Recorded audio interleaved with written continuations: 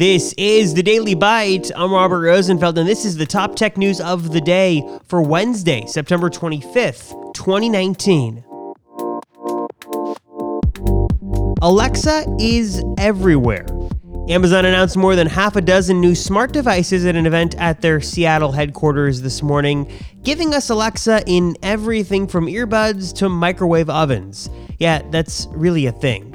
Here are some of the highlights.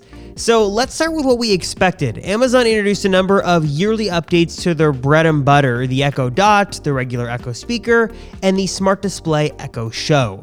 Updates to those devices were relatively minor this year. The new Echo Dot now includes a built-in LED light for a clock.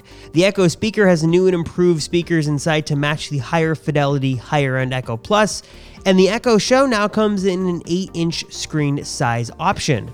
There's also a new addition to the Echo speaker line announced today called the Echo Studio. This is the highest-end speaker Amazon currently offers, packing a 1-inch tweeter and 3 2-inch mid-range speakers inside, as well as 3D audio and Dolby Atmos tech inside as well.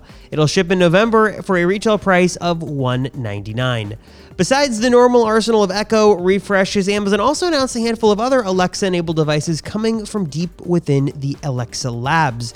The rumored Alexa-enabled earbuds were officially announced today with built-in Bose Tech for noise cancellation, though there was no big health push inside of them as previously reported. There's also the new Echo Frames, a pair of glasses with Alexa built in. There's no camera or screen, so you'll only be able to communicate with Alexa via the glasses' built-in speaker and microphone, so you can't see anything like Google's old Google Glass, but it's still kind of cool to have Alexa on you at all times. And speaking of Alexa always on you, there's a new Echo Loop. It's a $130 smart ring that can summon Alexa by using your finger. It has built-in haptics to notify you of notifications, and it'll be available at launch by invitation only.